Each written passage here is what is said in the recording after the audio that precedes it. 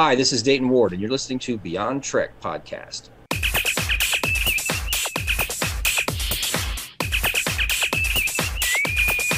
Red alert. I don't know what level of freedom you have to discuss plot points from the new novel, but because it hasn't come out yet, obviously none of us have read it, so there's going to be some questions that may tiptoe along the line. I don't know what you're uncomfortable saying or anything like that, so I just want to kind of get like a... You can ask anything you want. I will. Okay. I will choose not to answer if I think it's. I don't mean not to be difficult or anything. I don't want to spoil anything for anybody who hasn't. Perfect. Right. So. And I don't want to spoil anything for you guys either. I have a follow-up question to that, but first, I want to thank the listeners. Welcome to Beyond Trek Podcast. We are on episode 202 today. If you watched the Noah episode, that's probably a spoiler because this episode's going to come out first, because tomorrow is release day for the first in the trilogy of possibly the last bit of the Litverse. I'm Dag. Renzo and Jay are in the house with me, and we have author Dayton Ward hanging out to talk about the release of book 1 in the Coda trilogy, Moments Asunder. Dayton, welcome. Hi, thanks for having me. Thank you for being here. This is all David Mack's fault. Yes. Well, in large part, yes. Glad we're in agreement. I tweeted at him, and I was like, hey, let's talk about it. And he's like, cool, I don't want to spoil anything from book 1, so here's Dayton. I was like, oh, okay, I'll just talk to all three of you then. Awesome. Worst day ever. Here's the bus. So as you may have picked up, we're going to have a special interview with all three authors coming up over the course of the next couple months. Hey. Boy, that ought to be fun trying to coordinate time zones. Well, at first, when David pitched it to me, I thought he was talking about, like, get all three of you in the same call, and I was like, how do you get 6 people to arrange, like, for 2 hours at any length of time at the same time? It's impossible. Time zones are hard. Wow. Well, the difficulty level gets, higher when we factor in Jim, because he's over in the UK. Oh, that kills it right there. Yeah. We already have a hard enough time. I'm on the East Coast, Dag's on the West Coast, so we literally have 2 ends of the U.S. we're trying to schedule, because a good evening time for me, he's just getting off work probably. So yeah, you're right. And those UK folks, we would have to be like, Dag, we're talking 8 a.m. for you, which is close to bedtime out there. So it's a nightmare. Yeah. It is. You have to maybe on a weekend or something. I actually have a trivia show slated with those UK folks, and I have to get up arse early just to be in it. So yay! Yeah. Dayton, you have over 41 credits to your name for Trek literature. You have a term named after you about being warded. Like if you've written for 3 of the different what are those, Renzo? You know what they are. You mean the wardy? Yeah. All right. So anyway, to start off, that's an unofficial honor. So it was. It has to do with the Strange New Worlds writing contests that took place during the late 90s and early 2000s. And under the rules of that contest, you were only eligible to submit if you were a non-professional writer, meaning that you had fewer than 3 professional writing credits, so short stories or 1 novel. So you couldn't, if you exceeded that, then you were not eligible to enter the contest. So I entered the first contest having never sold anything to anyone, and I won a berth in that first anthology, and then I repeated the second and third year. So I essentially rendered myself ineligible to enter the contest. And so Ted, a friend of ours, I can never say his real name properly, so I'll use his pen name, T.G. Theodore, who is also a Strange New Worlds winner, coined that term, wardy, for anybody who got 3 Strange New Worlds story wins and got knocked out of the competition. I just think that's a really cool bit of trivia for the listeners who may not have paid so much attention to what was happening in that competition.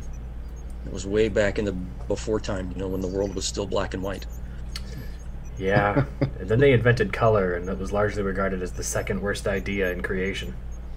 How long does it take to prepare for something like that, just for the contest? And what was it that you wrote for that? Did you just make up a story? Essentially, yeah. I mean, they announced the contest in, I want to say, either the late spring or very early summer of 1997, and I just dated myself. So there we go. I started to date myself. It gets even worse than that. So I wrote a story, and I don't remember how long it took. Probably a month or so before I submitted it, and then I didn't hear anything about it until they announced the winners in November of '97, somewhere in that neighborhood. Either October or November, I don't remember exactly now. And then the book came out the following June in bookstores. So as far as the degree of preparation, it was a short story. It was 7,500 words, I think, is the max limit for those things. And I probably wrote it and edited over the course of a month or more before submitting it. And back in those days, submitting it was you literally printed out a copy and put it in an envelope and mailed it. Whereas now today everything's done electronically. Right. The old-fashioned days, printing, envelope, putting postage on it. Yeah. So you seem to have a frequent writing partner for a lot of the stories that you wrote, especially in the early days and the SCE days. You wrote a lot with Kevin Dillmore, right? And as a pair, you guys wrote a couple of my favorite of the Star Trek novels in the whole Litverse. You wrote the Time to Sew, etc. And those are fantastic ones. What made you decide to work so well, or what made him such a good partner for you to work with? Like, how did that relationship work out, like, as a writing partner, it seems like? Well, I mean, first of all, we were friends before we started to write together. But we became friends because of the Strange New Worlds contest. That first year that I won the contest, he was writing on a freelance basis for the old Star Trek Communicator magazine. And a few of those. Right. And so he got the assignment, or he asked for the assignment, to interview that first crop of Strange New Worlds winners. There were 18 of us in that first book. And he sent out emails to people with the questions that he had prepared. And somehow he, for whatever reason, I don't think he ever really explained why, because things could have turned out so differently. Rather than email me the questions, he found out that we lived about 45 minutes from each other. So he said, "Hey, how about we meet in the middle for a beer, and I'll just ask you the questions." He's that kind of guy. He can make anybody. He could be a friend to anybody. So we ended up doing the interview, but when we sat there and shot the breeze for another hour or two, and then we started hanging out, doing stuff together, and our wives were very excited because we had a playmate finally to do with the stuff, the nerdy stuff. And that was 97, 98. So we've been friends ever since. And the writing part kind of came naturally. We actually teamed up to do a magazine article for Star Trek Communicator first, and then it just blossomed into writing a couple of novellas for the SCE series, if you've ever read any of those. Absolutely. Starfleet Corps of Engineers. And then it kind of snowballed out of control from there. I mean, we're still writing together. We just recently finished a story that we sent to an anthology for publication next year. I think that's so great. I love the idea of just kicking back and spitballing ideas about, what if these people were in this situation? How would they get into it? How would they get out of it? And I just think that, I definitely relate to that, and I think that's awesome. We just did it this weekend. We just brainstormed a couple of ideas to pitch to a particular editor, and we have hopes and dreams of doing particular things, Star Trek and otherwise. We don't write as many novels as we used to together. I think the last one we did together was for the Legacies trilogy back in 2016. But we've discovered that we really dig doing different types of short stories. So in the past couple of years, I think we've done a half a dozen for different types of anthologies. One was a space western. One is like an old school pulp fiction adventure tales type anthology. One was a horror anthology set in the 80s in a movie theater, because that was what the theme of the entire anthology was. Movies, 80s movieplex. So we just been having fun with it. We make ourselves laugh, and then if anybody else comes along and laughs, then it's gravy. See? Yeah. No, you guys, you in particular, I think have gone and used some of the most creative choices for characters in some of your short stories. Like in Almost But Not Quite, you took Belmore and Luxley and added them to the stories of Tuvok and Tom Paris in like the United States and their time travel shenanigans, right? Like that's a real clever like taking of a couple characters from Deep Space Nine and dropping them into the Voyager situation just because they're back on Earth in the time travel, right? Like it's very impressive some of the ideas that you guys came up with, or that you came up with in that case. Thank you. I mean, chances are good that I may have bounced. I mean, a chance it's probably as it's probably right more often than not that I will bounce ideas off him, even if he and I are not working together on a project. I still use him as my sounding board. I still use him as my principal. Hey, does this idea suck, or do you think I can actually do something with it? So yeah, even if we're not collaborating, he's still collaborating with me. A lot of chicken wings, a lot of beer. So. Yeah. Oh, chicken wings and beer. Now I want some chicken wings. So whenever I would read a Star Trek book, and I have to admit it's been a long while since I read a Star Trek book, but when I would read any of the books, what made it easy for me was knowing the characters, and if there were different characters written in that, of course, have never been in any series or movie, I would play the scenes in my head with the locations of the characters. It was kind of like watching a movie in your head sort of thing. So when you're writing these stories in these books, do you find that Star Trek is easier because you know the characters, you can hear their voices in your head, you know how they act, how they respond, as opposed to just a novel that's about something else? Is Star Trek easier to write for because you're more familiar with the characters and how they're played, what they do, what their motivations are, et cetera, et cetera? I don't know that writing Star Trek or any kind of tie-in fiction is easier or harder than writing original fiction. They are challenging for different reasons. Okay. When it comes to writing something like Star Trek or Star Wars or any of these other properties that spin off novels, a lot of the world building is done for you. A lot of the backstory is established for you. Even in a lot of cases, the characters are established for you. So your job is to go in there and do something interesting with them.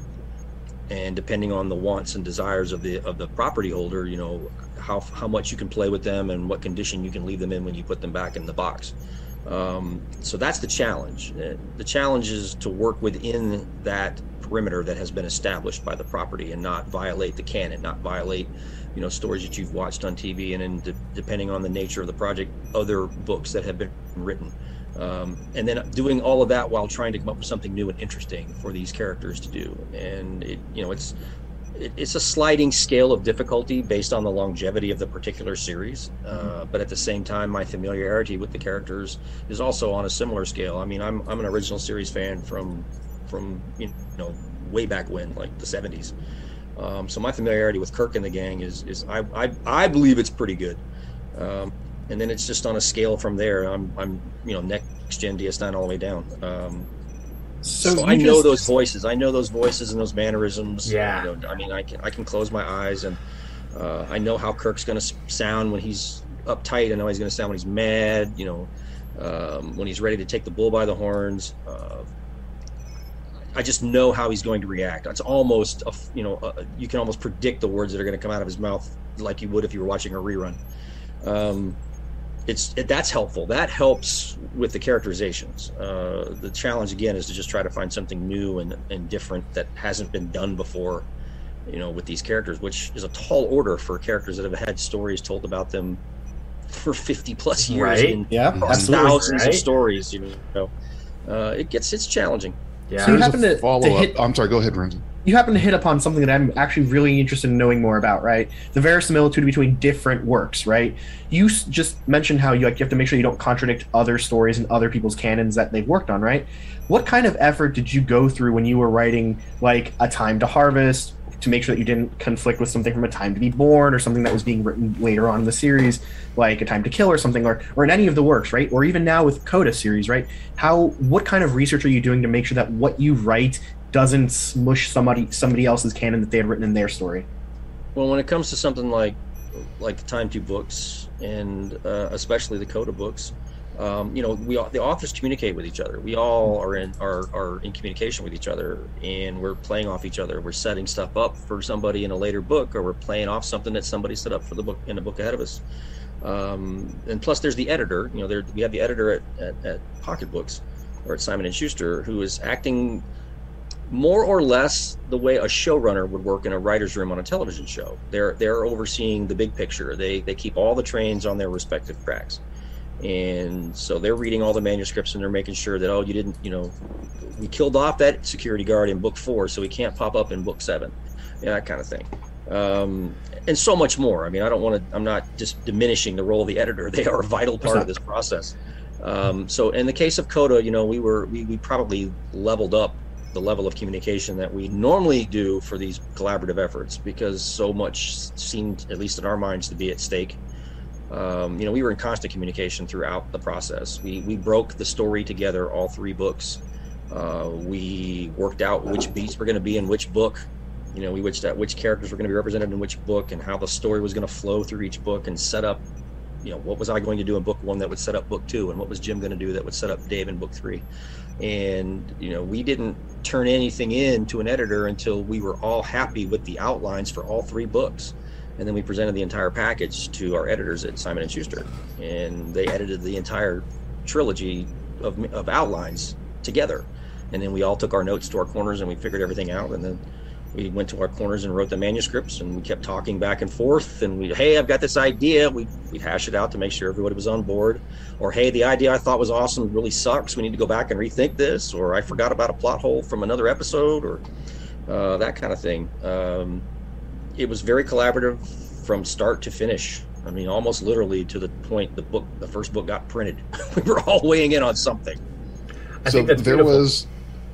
There was Rindo really asked the question I was going to ask, but then you brought up something we're on the same wavelength, Rindo. I don't know how we do it, but there was another part I wanted to expand on. When you're talking about doing a book series like this, Star Trek Coda, you have the other authors. You guys are working together to make sure that you're not tripping over or canceling out something that someone else did. Kind of like what happened in the Star Wars sequel trilogy. It was basically the guy that did the 8th movie acted like the 7th didn't even happen. And then the 9th one had to try to fix other stuff, so it was a disaster. So when you're trying not to step over each other, I know that the books have to follow the canon. The TV shows and movies don't have to follow anything in the books. So let's go back even further.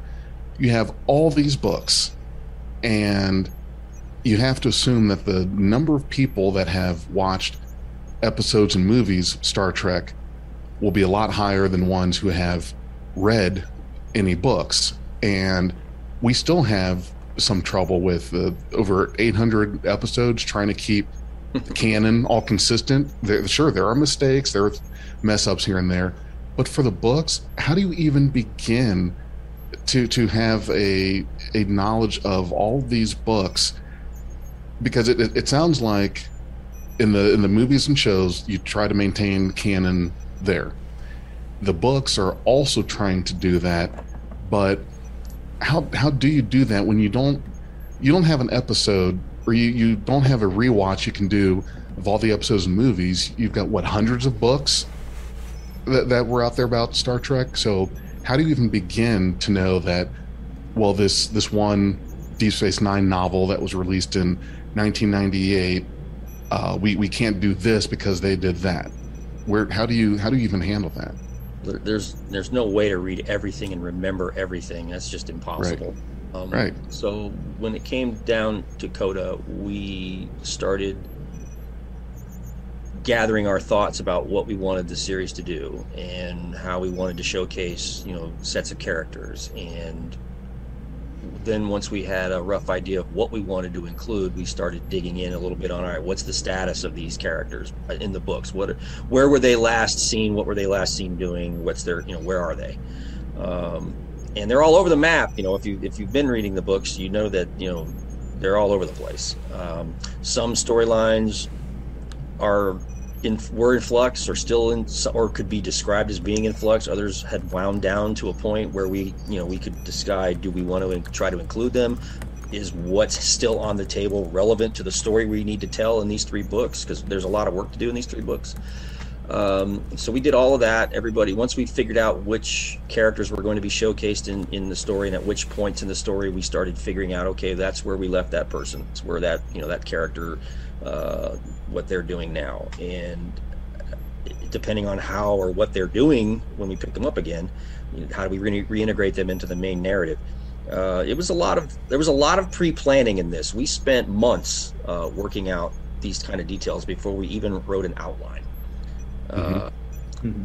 So it was that kind of pre-plan, and that's a level of pre-planning that we just usually don't get to do. I mean, normally I'm given an assignment to write a book, I go do my research, I write an outline, I turn it in, and I'm a one-man band. And that's the same for all of the other authors. But for something like this, yeah, there was literally months of back and forth emails and Skype calls and brainstorming and coming up with ideas and discarding ideas and coming up with better ideas. And then we started doing our, research, and, websites like Memory Alpha and Memory Beta are great starting points for that kind of thing. We're like, okay, now I know I got to go look at this book. I got to go look at this episode. I got to go do this. And pare it all down into something manageable, tame the beast as best we can. Yeah, right. I mean, you seem to have like some favorite characters, right? Like every author does. It seems like really like Torek as a character, the Vulcan, right? You seem to like put him into most of your novels. Were there any moments when you were writing your outlines for Coda where you're like, man, if I had another 15 pages, I would definitely stick Torek in here somewhere, or anything along those lines? Any little personal favorites that you just wanted to include somewhere to figure out where they ended up their stories?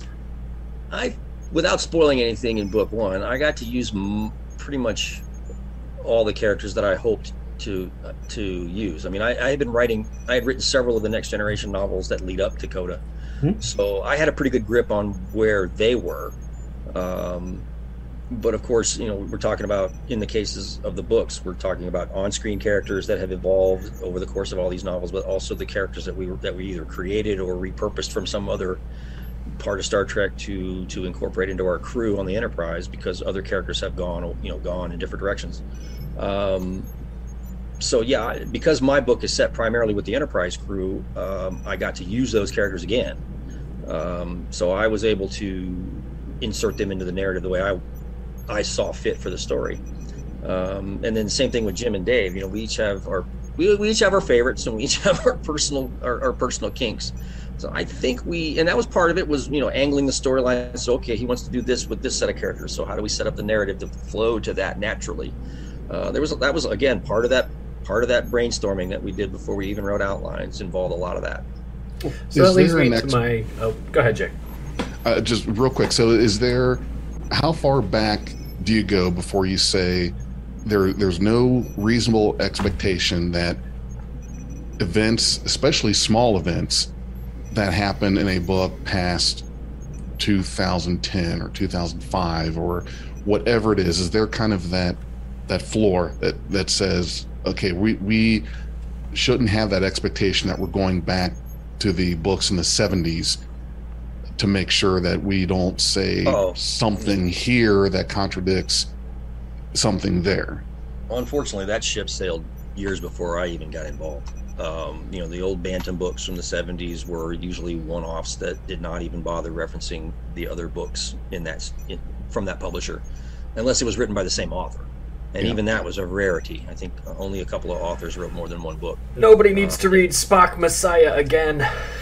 Oh, God, yeah. Oh, I read that one. Jesus. And then the same thing with the early pocket novels. A lot of those were standalones, and a lot of them did not reference each other. They didn't necessarily overtly trip over each other, but they didn't. They were as episodic as the show. There was a time when that sort of thing was not encouraged by the licensing office, where they didn't want to see ongoing narratives with original characters. They wanted everything to focus on the prime. Excuse the expression, the prime crew. That the ability to interconnect and interweave and intertwine the narratives from different novel series is over the course of Trek publishing a fairly recent evolution, going back 20 years. And even then it was small and isolated, and just sort of kind of snowballed as the years moved on and things started getting more and more inserted into different narratives, and you could pluck characters from Deep Space Nine and put them on Next Generation, or you could take Tuvok from Voyager and put him on the Titan, and things like that. So it just sort of grew organically, and with all the different authors that were contributing to the different novel lines at that point, it just sort of kind of just reached a critical mass where it just was its own living thing that just kept going on. If you're if you're worried about that or thinking about that being so convoluted, I won't even tell you about the comics and the period of, I don't remember how long it was, but there was a time where there were several comic issues. Kirk was captain of the Excelsior and his crew because they had lost the Enterprise, did the whole the events of Star Trek 4, the 3, somewhere in there they had this whole thing where the Enterprise wasn't available, was being built or whatever. I don't know. Kirk was captain of the Excelsior, so they took the Enterprise crew and they put them there in the interim. So that was a completely random, like, we're just going to do this thing that makes no sense. Not necessarily contradictory to anything else, at least. It actually makes perfect sense. And again, I'm going to date myself. I started reading that comic series with issue number 1 in 1984. And the first issue came out not that long after Star Trek 2. Or it came out shortly before Star Trek 3 came out. But it picked up shortly after the events of Star Trek 2. And they were able to do their own thing for a couple of issues, and then Star Trek 3 came along. And of course, the folks writing the comics were aware that the film was coming. They had access to the script, and they knew what was going to happen, so they tailored their storyline to marry up with the film. And then as a lead out of Star Trek 3, that's where you get the Excelsior. It's like, okay, we know the Enterprise is gone, but the Excelsior is going to be here. And so they're going to work with that for a few issues. And then, Star Trek 4 comes along. And you'll notice if you go back and look at the issues that came out before Star Trek 4 hit theaters, you'll start to see the storyline wind its way back to the track that Star Trek 4 is on. And then it's just a natural bleed in. It's funny you bring up the comics because I've used those same comics as an analogy to what we're doing with the books. It's like every once in a while new Star Trek comes along, and the stuff that's been going willy-nilly in books and comics has to change lanes to be in step with what's on screen. Kind of like the New 52 from the DC side. So DC had to do it 3 or 4 times over the course of its short life. Those first 50-odd issues that came out, I think it had to change step at least 3 times across 3 different movies came out. I think what you just said there was the perfect segue into the big question that's been on my mind, and that the 3 of us have been battling around since David Mack started this whole thing. In October of 2014, we're all aware that Lucasfilm just said anything that's come out before this time is now Legends, and anything that comes after this will be considered the new canon. So it allowed authors who had explored the world in the past to explore the world in a different way. Is Coda kind of like that reset for Star Trek Litverse? I don't know if I would call it a reset so much as I would call it a transition. Okay.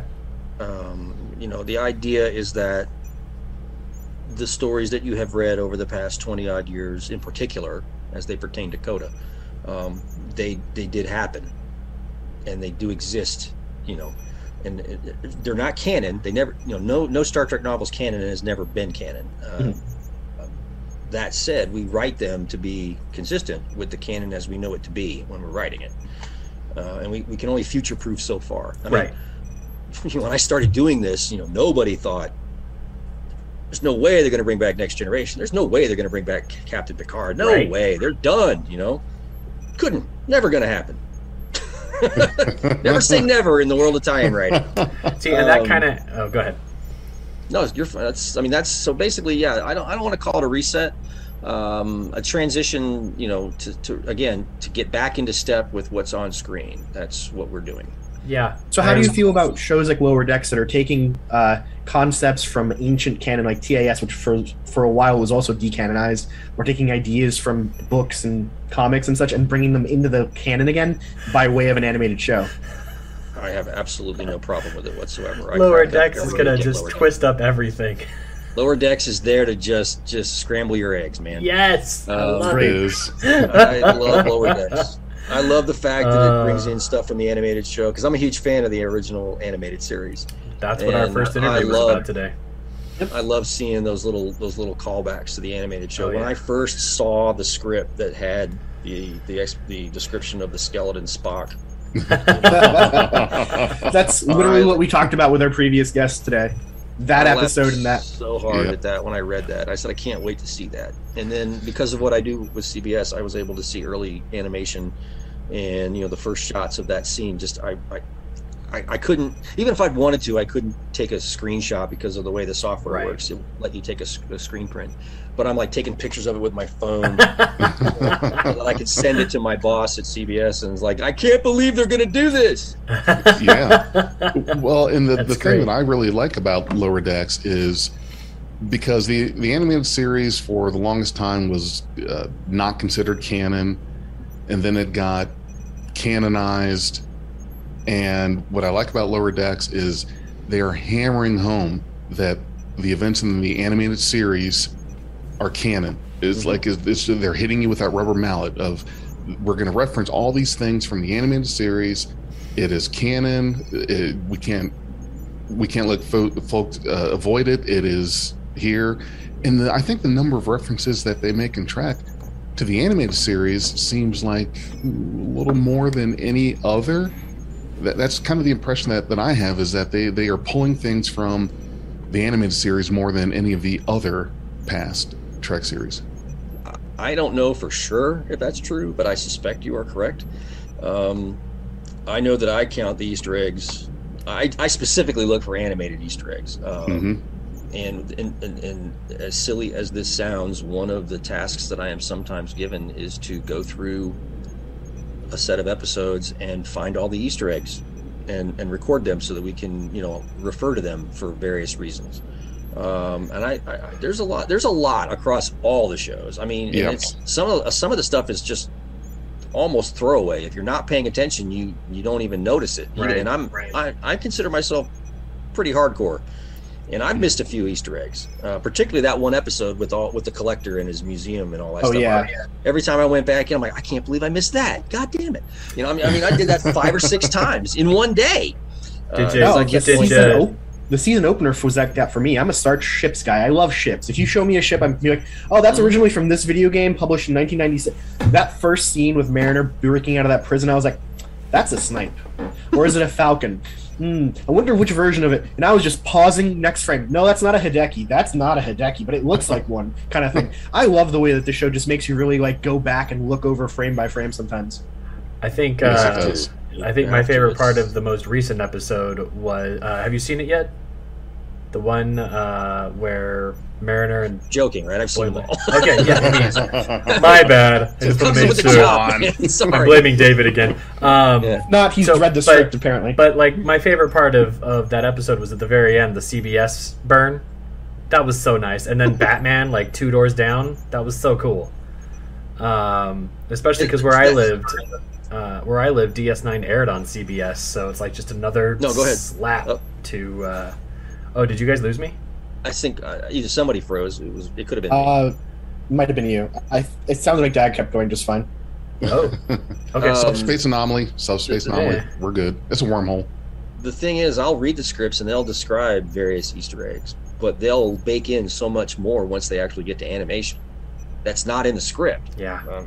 So, in fact, I think it was last year when right before the first episode premiered of the first season, my boss sent me a screen grab from the first episode, and he said, I looked at this for 10 minutes and didn't see it. And I'm like, that sounds like one of those scam emails that you open up and there's a virus in it. So I looked at it and I'm like, I don't know what you're talking about. I don't know. And it's a picture of like Mariner and Boimler in a closet. And I'm looking, I'm like, what am I supposed to be looking at? I don't know what I'm looking for. And then finally I saw it again, like after 5 or 10 minutes. It's Nomad. The Nomad probe is just propped in a corner in the foreground. And I'd been staring at it for almost 10 minutes and I didn't see it. I love that.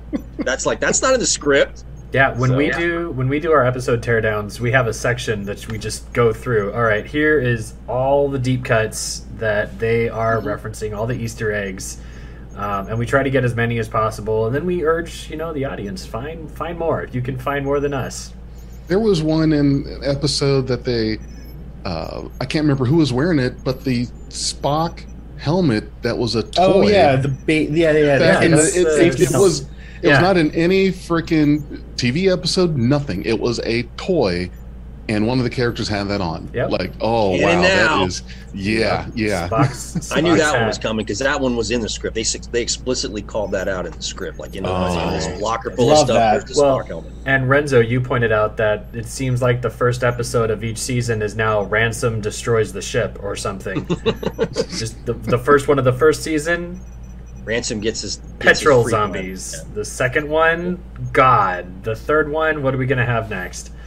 Who knows? Who knows? That's got to be a real double-edged sword of you're probably excited to get these scripts ahead of time, but seeing all the surprises or what's going to happen, it's like it just takes away. Does it take away any of the joy of watching the episode when you already know what's going to be coming up and, like, quote unquote, what the good parts are? Not really. Again, it's particularly with the animated shows. Just because I read the script doesn't mean that's what I'm going to see. They'll make decisions to, they'll make edits and tweaks and changes as the show is developed, and the same with the live action. I've read the scripts for, all of the shows for the last couple of years, and particularly with the finales, they end up changing the finales, to varying degrees, well away from the script that I read.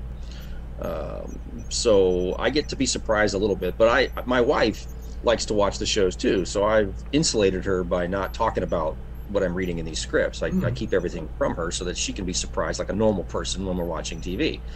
But and every once in a while she'll ask me about something, and I'll go, "You really want me to tell you?" And she'll say, "No, I want to be surprised." I say the same thing. Watch the episode, yeah. Then she watches the episode. She looks at me with this dirty look. She goes, "You knew that was going to happen, didn't you?" I'm like, "Yes." "Why didn't you tell me?" "You asked me not to." So we do that a few times. It was a case of I can't do anything right. Yeah, exactly. I just say I'm sorry a lot. And these guys, I've caught in hell from these guys as well. It was Discovery and Picard. Oh, I wouldn't watch the preview. Yeah, it was Discovery.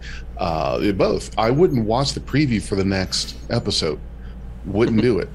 And they would want to talk about, like, the next episode a little bit. And I said, I haven't watched the trailer for the next one. Yeah. And I've told this story before to them. You remember the show 24? Yep. Oh, yeah. Way back when? Okay, so I would not watch the preview for the next episode. I did not want to see how Jack Bauer got out of whatever situation he was in there at the end of that episode. So when the episode ended, I changed the channel. I would not watch the preview. And clock at the top of the hour, you were out. Huh? Right. I was done. Okay. I'm out. No previews. And I did the same challenge for. I want to say it was Star Trek Into Darkness. That I did not watch any previews for that. Not for that, and not for The Dark Knight Rises. It was about 2 years before those that I took on that challenge of I'm not watching any trailers or anything. I'm going to sit there and just have it be a pure experience. I can't tell you how hard that was. I was dying because I had all my friends saying, "Hey, Jeff, did you see that preview for the new Star Trek? Did you see this?" I was like, no, you're not making this any easier. I'm doing this. It was kind of like the watered ice challenge, or the ice Tide Pod. Yeah, the ice bucket challenge, or the Tide Pod challenge. I'm doing. I'm let's doing this not stuff. do Tide Pods. Oh, right. Yeah. Let's not do that. That's ivermectin for millennials. I got to watch those. I got to watch the 3 JJ movies like a normal person. I didn't know anything about them going in. That's good. That's nice. I was spoiled for the first season of Discovery, because I had been contracted to write a Discovery novel that would premiere right around the time that Lorca's big twist was revealed in season 1. So I wrote that book all the way knowing that was going to happen. So. Could you confirm something for me? If you do know about it, sounds like you were kind of on the behind the scenes. I can't recall where I read this or heard this, but in a sense, the Discovery was just like, what they were doing was crazy.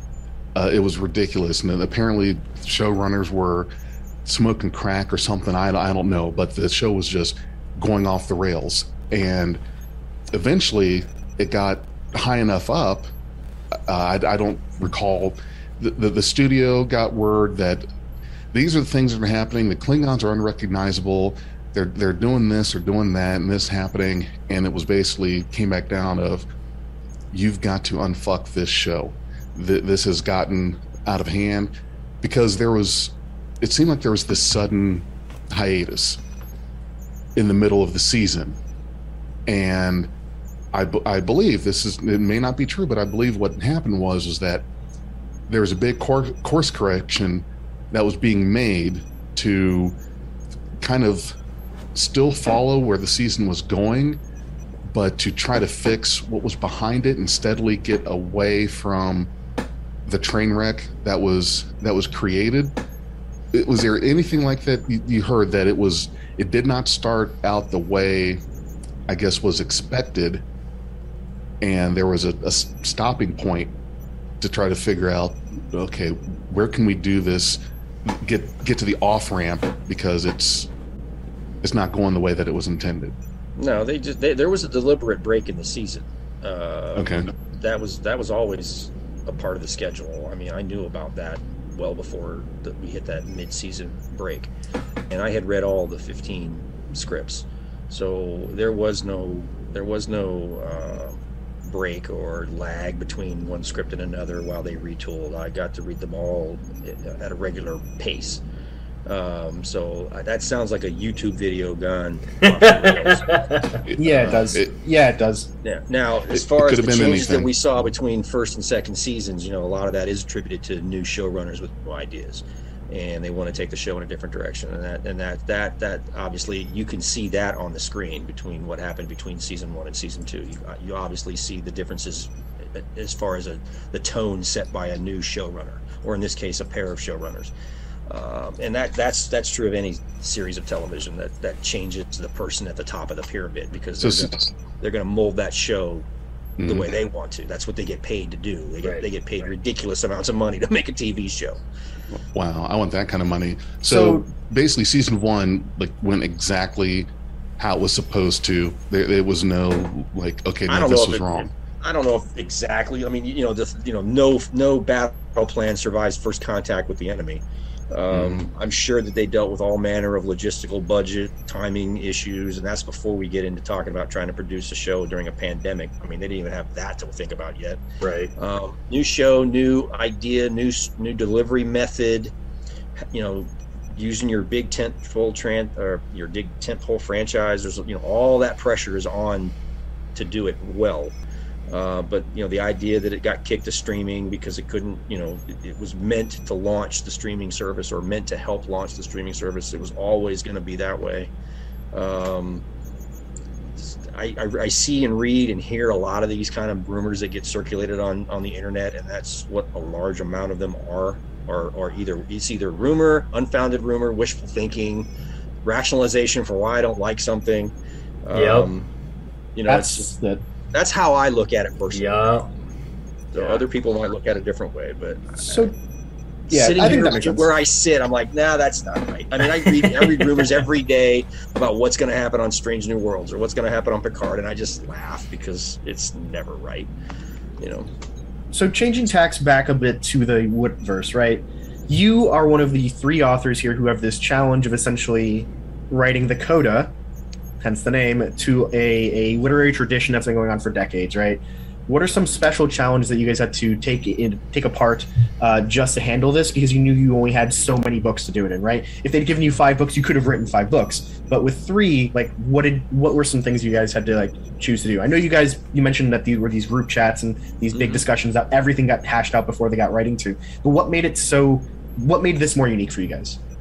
Well, we did originally pitch this as a larger project. I think we pitched it as what I called them 4 core books. So instead of the 3, you would have had at least 4. And then I also had pitched what I called a couple of stealth setup books, which would be it might be a Next Generation novel, it might be a Deep Space Nine novel, it might be some other novel that at the time of publication, when you read it, it reads like a regular standalone or just run-of-the-mill Star Trek Next Generation storyline. But once you start to read coda, You realize we'd already taken the time to set up pieces on the game board for you. You're like, oh, I got to go back and reread that part. That's what I was hoping to do, but unfortunately circumstances and logistics and whatever got in the way of that grand plan, and we had to whittle it down to 3 books. So then you start prioritizing. What do you really want to see in this? First of all, what's our main goal? And then you work backward from there. And how do we best accomplish that goal? Which characters are best suited to do these things? And, how do we mix them together in such a way? And which plot threads from different book lines can we address that A, we can give it time, and B, it matters to the main story we're trying to tell. We're not going to make everybody happy. I know that already. I've already gotten my first piece of disappointment mail. So it hasn't even come out yet. It hasn't even come out officially yet. I've already got somebody who hates me. Man, so, I just wanted to be a part of it because the artwork was great. It's just, but you can't. There's just so much there, and we have so little space to really do what we want to do with this properly. You have to make choices, and you have to prioritize. And we did the best we could with what we had to work with. And, we had to make some creative choices. We also had to make some choices that respected the wishes of other authors. It's like, oh, well, please don't do this to such and such, or please don't do this with this thing. I would really appreciate if you didn't blow this up, or something like that. We have an example. I'm being of very that. vague and very snarky when I say that. I'm not trying to point you in the direction of something. I'm just saying there were conversations with certain authors about certain things that they asked us. Well, I prefer you not go in that direction. Okay, we won't. We'll find another way, or we'll do without, or whatever. It was a large undertaking. Anybody who thinks we didn't give an example of that by chance? No, that not you're without comfortable? spoiling anything. Okay. Fair enough. Everything's on the table. I don't want to spoil anything. I mean, an example of something you didn't do, though, right? Not something that you did.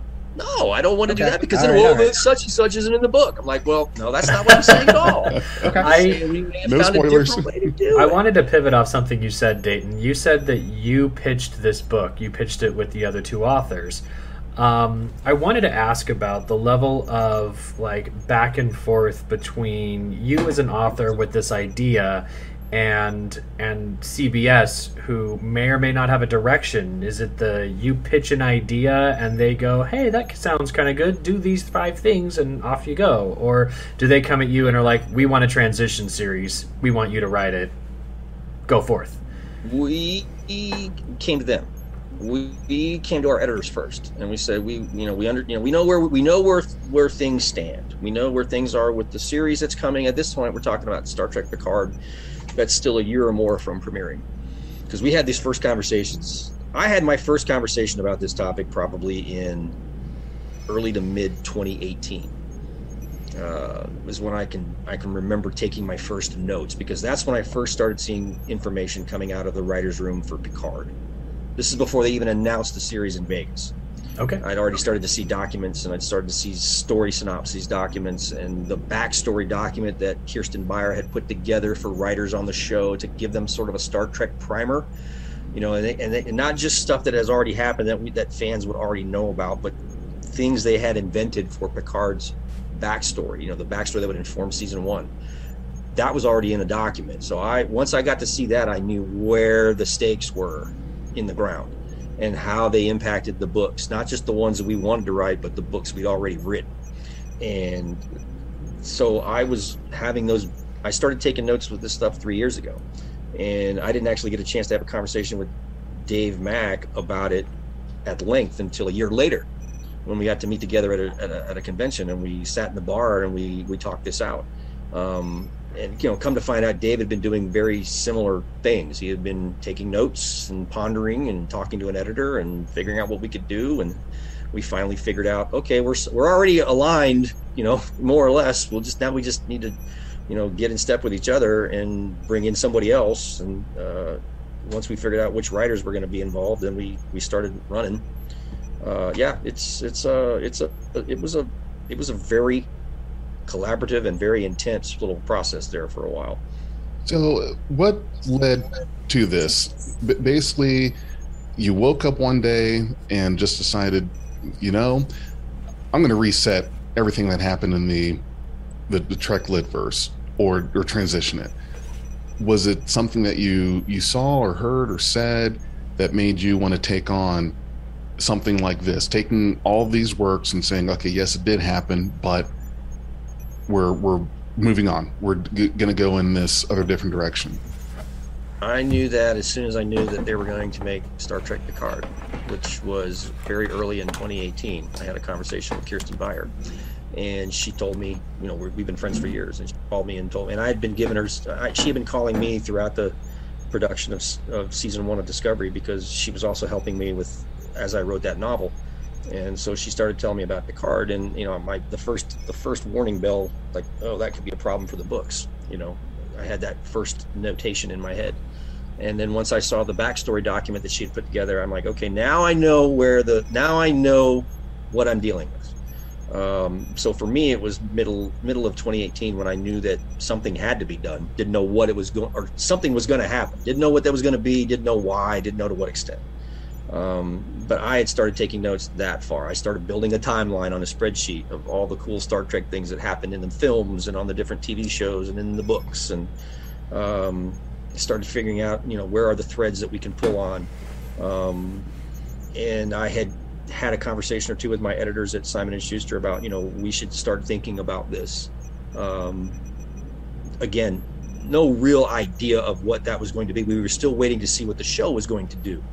You know, we were still basically waiting for Picard to develop to a point where we had a clear understanding of what they were going to do with their first season. Okay, so why Picard, and what was it you read or that you saw that prompted the thought of this is why we need to do something? Why was it Picard, and what was it you saw that made you come to that conclusion? Well, it was Picard because they told me that they were going to set Picard 20 years after Star Trek Nemesis. Right. Which is more or less where the books were operating.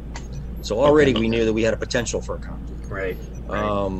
What keyed it off for me was when I read the backstory document, and it's not a spoiler now because it's from season 1.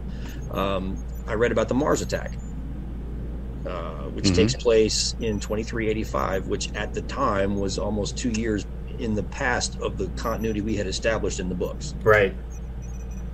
Okay. So to me, that was a triggering event in terms of, okay, well, it's already a problem because we episode 1 problem. Yeah. So it's like, okay, it's already an issue. I guess problem's not the right word. A challenge or an issue. It's a challenge. So that's our challenge, is the fact that, you know, the big event that motivates Star Trek Picard, you know, is right in our backyard. And we're already too far past it. It's not like we can just say, oh, and by the way, Mars blew up 2 years ago. We can't just do that. I mean, I guess you can, but you'd end up pissing off a lot of people. We can't go to Mars. It's still on fire. What? We can just call the time to the books Legends, you know, or whatever. That'll make everybody happy. Yeah. So I knew we didn't want to do a Legends. I knew we didn't want to do a thing where we go, well, okay, well, that's it. We'll just flip a switch and then we'll just pick up where the TV show. Nobody wanted to do that. That was never a serious consideration. Good. Well, the Whitverse fans definitely appreciate you doing that then, right? Like, giving us some form of closure is just great, considering what happened to the expanded universe of Star Wars. That, like, flip of a switch left a lot of people very, very hurt. Oh, yeah. I'm not even a big Star Wars reader. I mean, I've read, you know, I don't know, a couple of dozen of them over the years, maybe. But, you know, as a fan of tie-in material, that kind of thing, I'm of two minds. Like, yes, I'm a tie-in writer, so I know the job's dangerous, and that anything I write can be circumvented by later canon. You know, that's just, the job is dangerous, and we know that when we take it. But as a fan and a reader, I get that. I get that sense of, I can't believe I spent all that time and money reading these books, and they just totally wiped them away. Yep. I understand that. With Star Trek, though, it's different because we always knew they weren't canon, and you know, they could face a reset at any point, and I think this is unprecedented in a way because we were allowed so much latitude for so many years to do the things that we did in the pages of those books across the different series and with all the different characters. I mean, I can't think of a comparable example where we had that kind of ongoing freedom to play with these characters, and then get to a point where all of a sudden it cranks up production again, and we're faced with the reality of what basically every line of tie-in books about every movie or film has always faced, you know, that you're going to be overwritten by what's on TV. It's just odd that it came that way. So we felt it warranted something more than just saying, okay, you know, flip the switch. We'll you know, I used the DC Comics analogy that we were talking before. I said those guys were given an opportunity to retool their storylines and get back in sync with the films. Can we do that with these books? You guys get to read it and decide if we did it or not.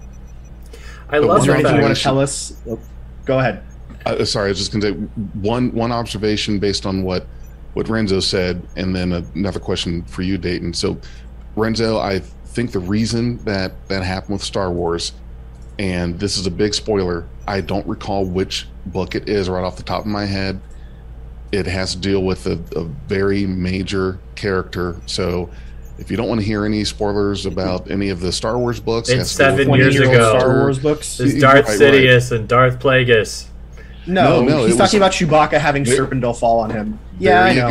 go. Yeah. So I think maybe that it was because they went that far that it was okay, now I don't think that's fair because the Star Trek don't Litverse think that has was the done trigger? way bigger than that. Yeah, no, Oh, yeah. the Star Trek Litverse has been major changes in that. They have Okay. Janeway died. Pluto as a planet got absorbed into a Borg contraption. They blew up parts of Vulcan, and Doria is depopulated. Like they've done all sorts Nausicaa of was merry hell. assimilated by the Borg. No, they- Jesus. Yeah. no, the Star Trek Litverse went through its apocalypse, right? And the Yeah. Typhon Pact is More what's come than afterwards. one. And yes, That was the other thing too. Dave Mack did a quite fine job of obliterating the Borg.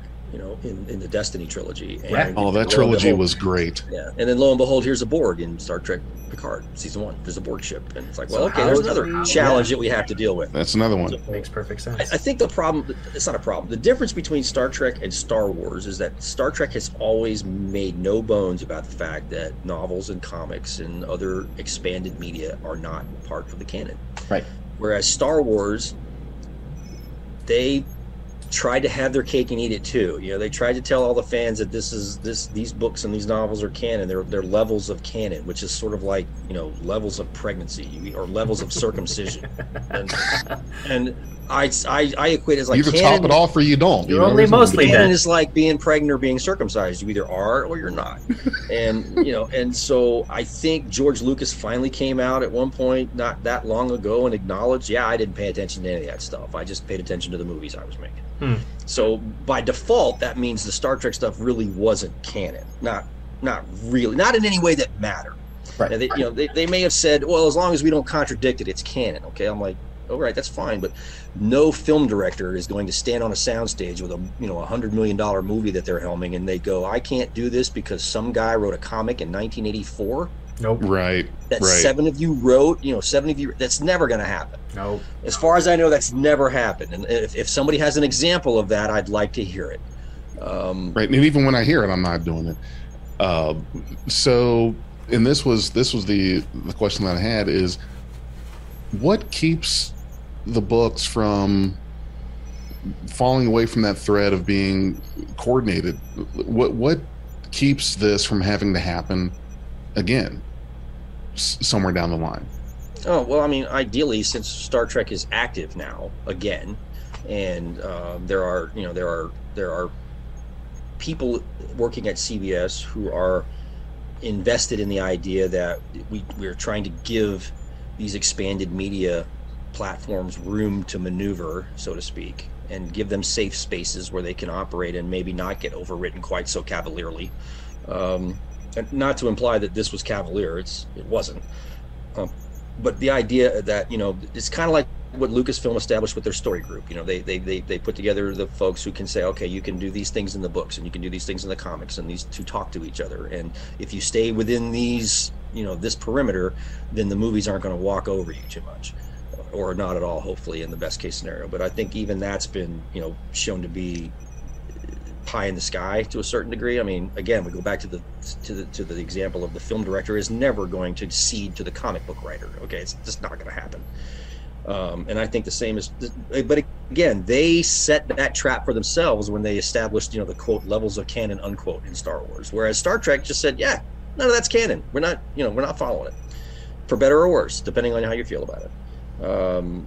My thing about canon is it's great if you are writing for the shows, and it's great to have in hand if you are writing any of the products tying into the shows. But if you're just a fan, it really shouldn't matter. I mean, it's just, if you think the Vanguard novels happened then they happen. I think they happen. I think the Vanguard novels happen, and I think certain episodes of various TV shows never happen because I hate them. I won't name them out loud, but they're all Threshold. Shadow play. And the children shall lead, Threshold, that kind of stuff. It's in my head, those episodes did not happen, but the Vanguard novels, every single word in all of those books happened in my head.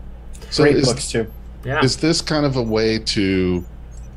I don't want to use placate or satisfy, but is this a way for the writers to get a better, I guess, a sense of, we don't want you to spend all this time on this book and this novel and this writing just for your work to be negated by the next episode of a show or the next movie? Because I would think that if that keeps happening, you're going to say, okay, why am I doing this? Why am I spending all this time and effort writing this book just for it to be blown away, by the next series or the next show? Well, I mean, it goes back to what I said before. Anybody who does this for any length of time, they know that that's a possibility. That's just the nature of the beast. You write the best story you can, the most entertaining story you can, based on the property as you know it to be when you write the book. You can't future-proof everything. Right. What you can do is just you do the best job you can when you're at bat. And that's anything else is out of your control. I mean, the studios are going to do what they think they need to do to make money with this property, and the people who read. The people who read the best-selling, most popular number of units pushed Star Trek novel in the history of the franchise is still a fraction of the people who watch the lowest rated episode of any TV series. Right. It's just simple math. You got to go where the most eyeballs are. But that said, for us as writers of this material, we know that the people who read the books are very devoted and very supportive and very passionate about them. And we are too, because to a person, every one of us is a fan. A deep hardcore fan, like have them on your drunken trivia team because they're going to help out. Oh man, if you want to do trivia, we can do trivia. I'd love that. It's as much for us as it is for the readers. I mean, we are getting a chance to do something unprecedented, or at least largely unprecedented in this. And as authors, you get to do very different things than the shows do anyways, right? Like there's nothing on TV that's going to come up that's like Articles of the Federation from Keith DeCandido, right? Like there's nothing on there. There's no Star Trek meets West Wing, which is essentially what that book was, right? And there was a time when I would have said that never happened, but I mean, I never say never in this business, Let's not kid ourselves here. The books are licensed and produced by an organization that, at the top of the food chain, they're there to make the money. Who is going to buy these books? The fans. What do the fans want? They want what they're watching. And this transition, I think, is one of the perfect ways to keep the new fans, ones who found it through the JJ verse and Discovery and Picard. Those fans are going to be the ones who are going to be going to the books. The old fans who've already been brought along 20 years of the relaunch novels and Rebecca Sisko and all those other things, those fans are going to go right along with this. And honestly, between you, James, and David, I don't think the Litverse franchise can be in better hands.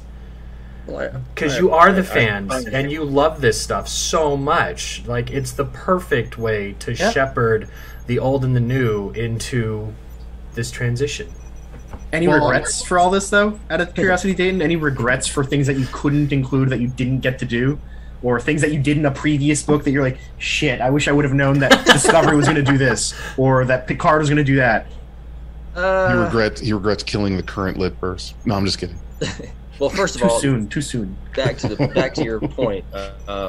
Thank you, and on behalf of Jim and Dave, I thank you for the kind words. There's a fine line that we have to walk. It's that the tie-in books that we write have to be accessible to a broad audience, or we attempt to make them accessible to as broad an audience as feasible. But we also know that there's a very core, there's a core group of people who read these books, and they've been along for the entire ride. So how do you balance the need to make the books accessible, to people who are brand new to this? There are people who are going to be reading these books that have never read a Star Trek book before, but they've heard the hype. They're hearing about it. Somebody's going to talk about it. They're going to pick it up, or they're going to see it in the store and they're going to think it looks cool and they're going to give it a shot.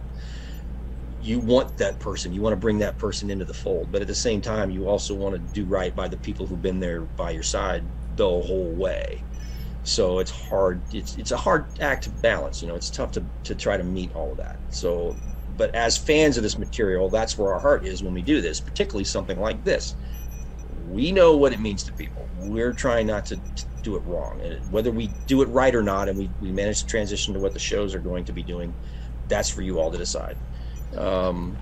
As far as regrets, I don't know. I got to do some stuff in this book that I have never been able to do in any Star Trek book, me personally. So, and without spoiling anything, I got to have a lot of fun's not the right word. I got a lot of freedom to do some things that I never thought I'd be able to do in a Star Trek book. And you'll understand what that means once you read my book, and then particularly after you've read Jim and Dave's, because a lot of what I'm doing in book 1 sets up the action in book 2 and book 3. No, I think I'm gonna have to read these books. So we're definitely going to. So hopefully, we did right. Hopefully we did right by as many people as we could. Well, I'd love to get you back on the show after they're all out, and we can actually talk about them, like hindsight. Yes. In assuming we're not in hiding and fearful for our lives. Sure, we'll be back. We'll always be Trek there. Fans won't be that way. But I'm not a big book reader, so that's why I say that. I should, if I'm going to read anything, I can't even remember the last time I read a book. It's got to be over 10 years, because everything's just online now. It's hard for me to sit and read a book, because I could be saying to myself, I'm sure there's something else I should be doing right now, or could be doing, and ooh, squirrel, things like that. So going back just real quick about trying to keep the writers happier about not having their work trampled on. Have there been any good writers that actually quit and left and stopped because of situations like that, where they do you write these novels and then it just gets blown away? I'm not aware of that. I mean, there are people who used to write Star Trek novels that don't write them anymore for a variety of reasons. But I don't know of anybody who just decided they'd had enough and didn't want to do it anymore. If that's the case, they've never communicated that to me. At least not that way, for sure. I mean, right. Sometimes people, I can't even hold myself up as a typical Star Trek novelist, because I just dig doing it. I'll do it for as long as they let me. I will ride this wave until somebody drop kicks me right out of the boat. Dream and then job. I'll hang on for dear life. What's that? You've got my dream job. No, I mean it's been a hell of a ride. It's been a lot of fun. I've been blessed with a lot of opportunities because of that silly contest from 20 odd years ago. But I will, some people decide they want to write other things and they move on to do that, or they write both and they don't write as many Star Trek novels as they used to. I think there's a mix of everything out there in terms of the stable of writers who have contributed to Star Trek over the years. I don't know. It's just one of those things that I guess it's cyclical. Sooner or later, somebody's going to get tired of my crap, and I'm not going to write anymore. Star Trek. But that day is not today. But today is not that day. Nope. I have questions about Moments Asunder. Renzo, if you're going to ask a more relevant question before I kind of switch back over. No, it's just a question about a particular thread that the Litverse took, but I wanted to see if Dayton had a particular take on it at all. Go for it. Okay, so Dayton, I'm sure you're aware that Bill Shatner and Judith Reese Garfield wrote a series of the Shatnerverse novels, is what they've been nicknamed, right? I know where you're going. I know that they're generally not considered a part of the mainstream Litverse canon or the storyline that was being followed. Did you enjoy those novels yourself personally? Did you find any ideas from those that you wish you could have brought back in somehow, or anything along those lines? I find that, admittedly, those are the first novels of Star Trek that I read, and those are what got me into it, and then I expanded and read everything else, right? So that's kind of why I asked. Mm-hmm. I read the first... let me think. I know I read the first 6 that took us through the Mirror Universe arc that he wrote. Mm-hmm. I don't know that I read the next trilogy, the Captain's Blood, Peril, Glory. I don't think I read those, and I did not read the Academy book that he did. Not for lack of desire. I have a copy on my shelf. I just have not gotten to it. I remember enjoying the first Shatner book particularly, the one that he kind of had as a sequel to Star Trek VI. Mm-hmm. And the Return, I enjoyed it, but man, that had Bill Shatner written all over it. So yes, it did. I have to jump in right there because you mentioned earlier that you're the kind of person that you want to have on your trivia team at the pub.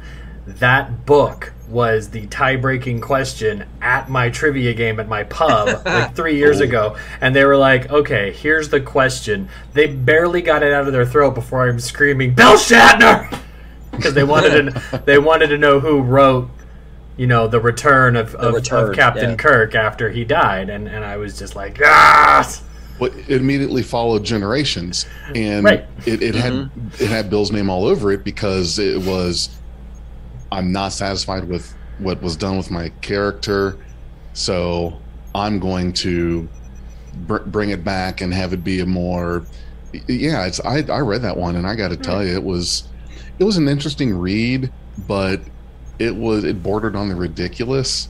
Honestly, and we, as the writers of the other Star Trek novels, we had been advised that the Shatnerverse novels were their own thing. Okay. And we were not to overtly make any overt references to them. That said, I think I managed to sneak in one or two references every once in a while. Nice. On the sly. They're not obvious at all, but because at the time I was just digging on the idea that Bill Shatner's writing Star Trek novels. That's pretty cool, or helping write Star Trek novels or whatever.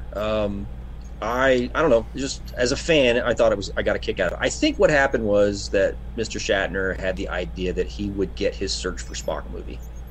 And I gave him that impression. There would be a resurrection of Captain Kirk in a future Star Trek film, and obviously that was not to be. So he retooled his idea to work as a book. There was an Into Darkness, right? Kirk died and got brought back. It just wasn't Shatner's Kirk. Come on, man. A lot of people, make issue of the fact that he wrote those with the Reeve Stevens, and who did what and how much did he actually write, and I have no problem believing that the Reeve Stevens probably did a lot of the heavy lifting as far as the actual hard part of writing the book, but knowing what I know about him, I know he was involved in the storyline. I know he was involved with his thoughts about the character. I know he poured over the things. And a lot of people forget that way back when, long before he was Captain Kirk, he acted on stage and he wrote plays for the theater that he worked in Montreal. So the idea that he's a writer is not outside the realm. Right. Well, and he did all the Tech Wars series and stuff too. But this is before that. We're talking in the 50s he was writing stuff. And people forget that. But of course, Bill Shatner then and Bill Shatner now are two completely different people. He just doesn't. The man has boundless energy. It's ridiculous how much energy the guy has at 90 years old. I hope I have half that energy when I'm his age. I hope I make it to his age, number one. And I'm 44 and I don't have that energy. I'm 30 right now. I was at a thing where he was at back in July up at the Star Trek set tour up Ticonderoga, New York, and the man is a machine. He's just I get tired just watching him do his thing. Wow. And regardless of what anybody has to say about the Shatnerverse novels, whether you think they're amazing or not, I still find them wonderfully entertaining. They're on my bookshelf next to my Invasion series. You read Invasion? I posted them in the server today because S-Spice wanted them. That one was awesome too. But yeah, I can't get enough, and I'll take it whichever way I can, whether I like it or not. But onto Moments Asunder, I have two questions.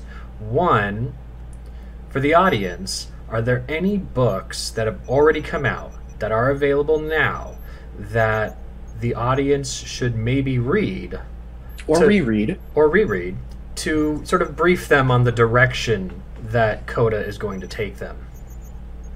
Well, I will tell you that everything you need to know about what's come before is in the books. Okay. We do what we can to bring everybody up to speed, and in furthering that, not just in the narrative, but each book has a section at the front. Normally, all the Star Trek books have a brief, what they call an historian's note. This book takes place at this point in time. We went hog wild with that idea, and we wrote I think each book has a 3 or 4 page section that outlines all the heavy points from various novels. That's awesome. Going back all the way to DS9's finale and coming forward. That's fantastic. So it's already written in there to give you what you need to know. It gives you the plot point, inside the box, and then it tells you which book that came from. And those are what we consider to be the key points that drive Coda or link to Coda. I think Dave may have published I have to check his feed. He may have done it today. He had published a brief list of books that he thought would be good, worthy of revisiting if you had the time and inclination to do so. And as it happens, in the best Star Trek tradition possible, he came up with 47 books. So I don't know that he went ahead and actually published that, or he's holding off until tomorrow. I don't recall offhand. Anyway, as storytellers, our job is to bring you in and hopefully not leave you flailing. And we did our best to do that. But as an extra kick, we added those previously on sections. So you can almost hear Majel Barrett saying previously on Star Trek. Right. I love it.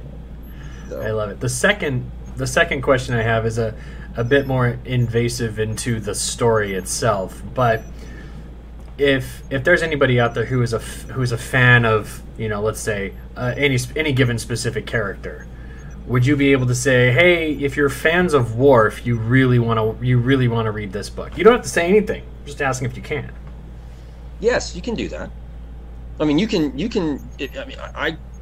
I would be hard pressed to think of particularly a major character, not counting, obviously the dead ones.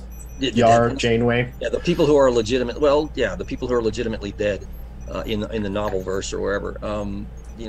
All of the main casts particularly from the 24th century shows are represented, as particularly, in the context of how they appear in the novel's continuity that we've established and progressed with.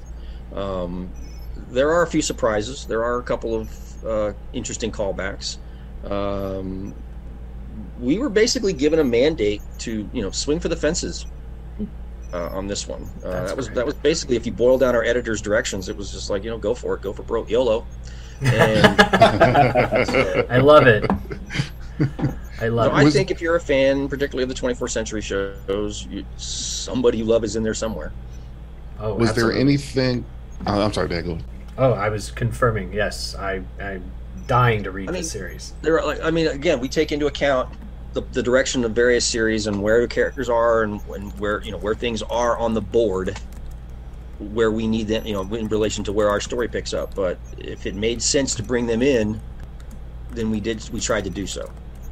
Was there anything in a previous book or episode or movie that just completely killed an idea that you had or something that you wanted to do badly enough, and maybe thought about, this is very valid for what we're doing in this book, in this 3-part book, but this novel from a couple or so or whatever years ago completely takes away our ability to do this one major thing, and you know what? We're just going to do it and hope that nobody has read that book or remembers that part. Anything like that?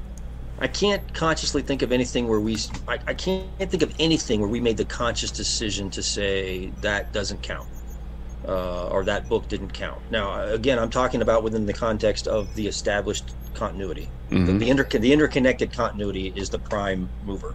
I mean, I can't say we didn't contradict a novel that's not part of that extended continuity that was published 30 years ago or 20 years ago or 25 years ago.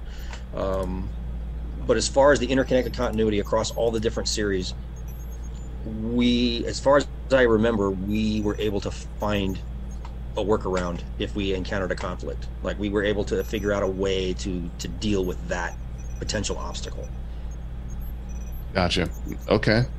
That's good. So it sounds like there weren't, for as many books as there are, not to mention the episodes and movies, it sounds like you guys were able to wad through the minefield and not really touch any. Well, I mean, that's a feat right there in of itself. And, and it could be that this the result that we ended up on was, okay, that book established that this thing happened, and we can't undo that. So we're not going to touch that. We're going to go in a different direction. We're going to, we're going to acknowledge it and find another way to tell the story that we need to tell. Again, other writers have done things with different characters, different situations, and they've let some of them, left them in places that they preferred we leave them there. So we did that as best we could. Other situations were naturally resolved, or they were left unresolved in a way that gave us wiggle room. It's like, oh, well, you know what? They never really did say what happened to so-and-so. Nobody knows. We can totally make that work. Well, yeah. Mace Windu's still alive, sure. Exactly. Or whatever. And then, so I mean, there were so many different permutations to that question and different ways that we had to deal with that, because there's just so much going on in these 3 books. Hey, Renzo, no one saw him hit the pavement. I saw it's true. You didn't find a body, did you? There's no body. It's not murder if you can't find a body. So, Dayton, I've got one last question, and I'm going to take a step back from Star Trek on this one. So, just as a nerd's nerd, somebody who reads a lot of science fiction, it seems, and who's very familiar with everything that's going on in there, are there any novels, classics, anything else that you particularly find yourself always being like, man, I want to write something kind of like this, but damn, that'd be too much like Dune. Or that sounds a little bit like Rendezvous with Rama, right? Like any of your great all-time favorites that you just find yourself always being like, that thing is so good, I wish I could reference it somehow. The closest thing I can come up to is I had an idea for a novel that I was going to pitch, not a Star Trek novel. I was going to develop an original science fiction idea, and it was about a war that was being fought, and the people who were fighting it were pulled from different points in time and deposited at a different point in time. And then that Chris Pratt movie comes out. Yeah, I was just thinking that. Called The Tomorrow War. I'm like, well, there you go. So I fed that into a shredder. And I had been thinking about this off and on for several years, and not really. It just seemed like anytime I tried to get any head of steam on it, I got pulled back into Star Trek or something else, or just laziness or whatever. So I saw this movie advertised for Amazon. I'm like, that's so close to my story. They'll say I'm ripping them off. Damn. Yeah. Oh well. So that's what I get for dragging my feet. And in the overall grand scheme of things, if there was something you missed, some piece of canon or whatever it is, rest assured, a Star Trek fan is going to find it. Yes. And you're going to be hammered on that one thing. It's going to be one sentence that you should not have written that's just going to tank the entire novel. You just wait for it. Yeah. You sound like my Twitter feed. That happens with every book, though. That happens with every book I've ever written. So, I mean, that's not new territory. I've got the scars. Yeah. You got a dramatis personae in these, by the way? I'm sorry? The DS9 episode? Did you put a dramatis personae in these books? Just like cast of characters kind of thing, with who they are now, that kind of thing? Oh, no, not for this one, no. Okay. I mean, no, I didn't. I mean, we've done that for other projects that we've worked on. Like we did it for the Vanguard novels or Dave did it for the Vanguard novels, and then we repeated that idea for the Seekers novels that we did. But we did not do that for this. I mean, there's so many characters, they already have faces in this thing. Fair enough. So, I'm sorry, Renzo, could you guys tell me what that is? I guess I'm not. The dramatis personae is something that they have in plays, particularly. It's found in some books, but it's like the Captain Picard, Captain of the USS Enterprise, Jean-Luc Picard. Maybe it'll say where he's from. Then it'll be like William T. Riker, blah blah blah from such and such, and it just gives you like their rank or position, kind of. It's not supposed to be like their biography. It's just like, it's like if you don't know who these are, here's your cast list. I've seen those. I didn't realize that's what it was called. Yeah. We didn't do that for this, no, because we just figured, if you're reading a Star Trek novel, you're probably going to be up to date with the people on the cover or the people in the cast. We've done that. I don't think we've ever done that even with the original characters that we created. It's just, I don't know. It's just not one of those things. Now, for writing the Vanguard and the Seekers novels, again, we had a Bible for those books that we put together. or Dave put it together for Vanguard, and then we put together a revised version of the Vanguard one with the emphasis on the Seekers characters. And we went so far as to provide, backstories for those characters, and even a headshot for who our dream actor would be to play that role if this was on TV, that kind of thing, just for our own consistency. Like, okay, I can write this character because I think Steve Buscemi plays him in the movie. Gotcha. Gives him a voice in your head. Yes, exactly. Right.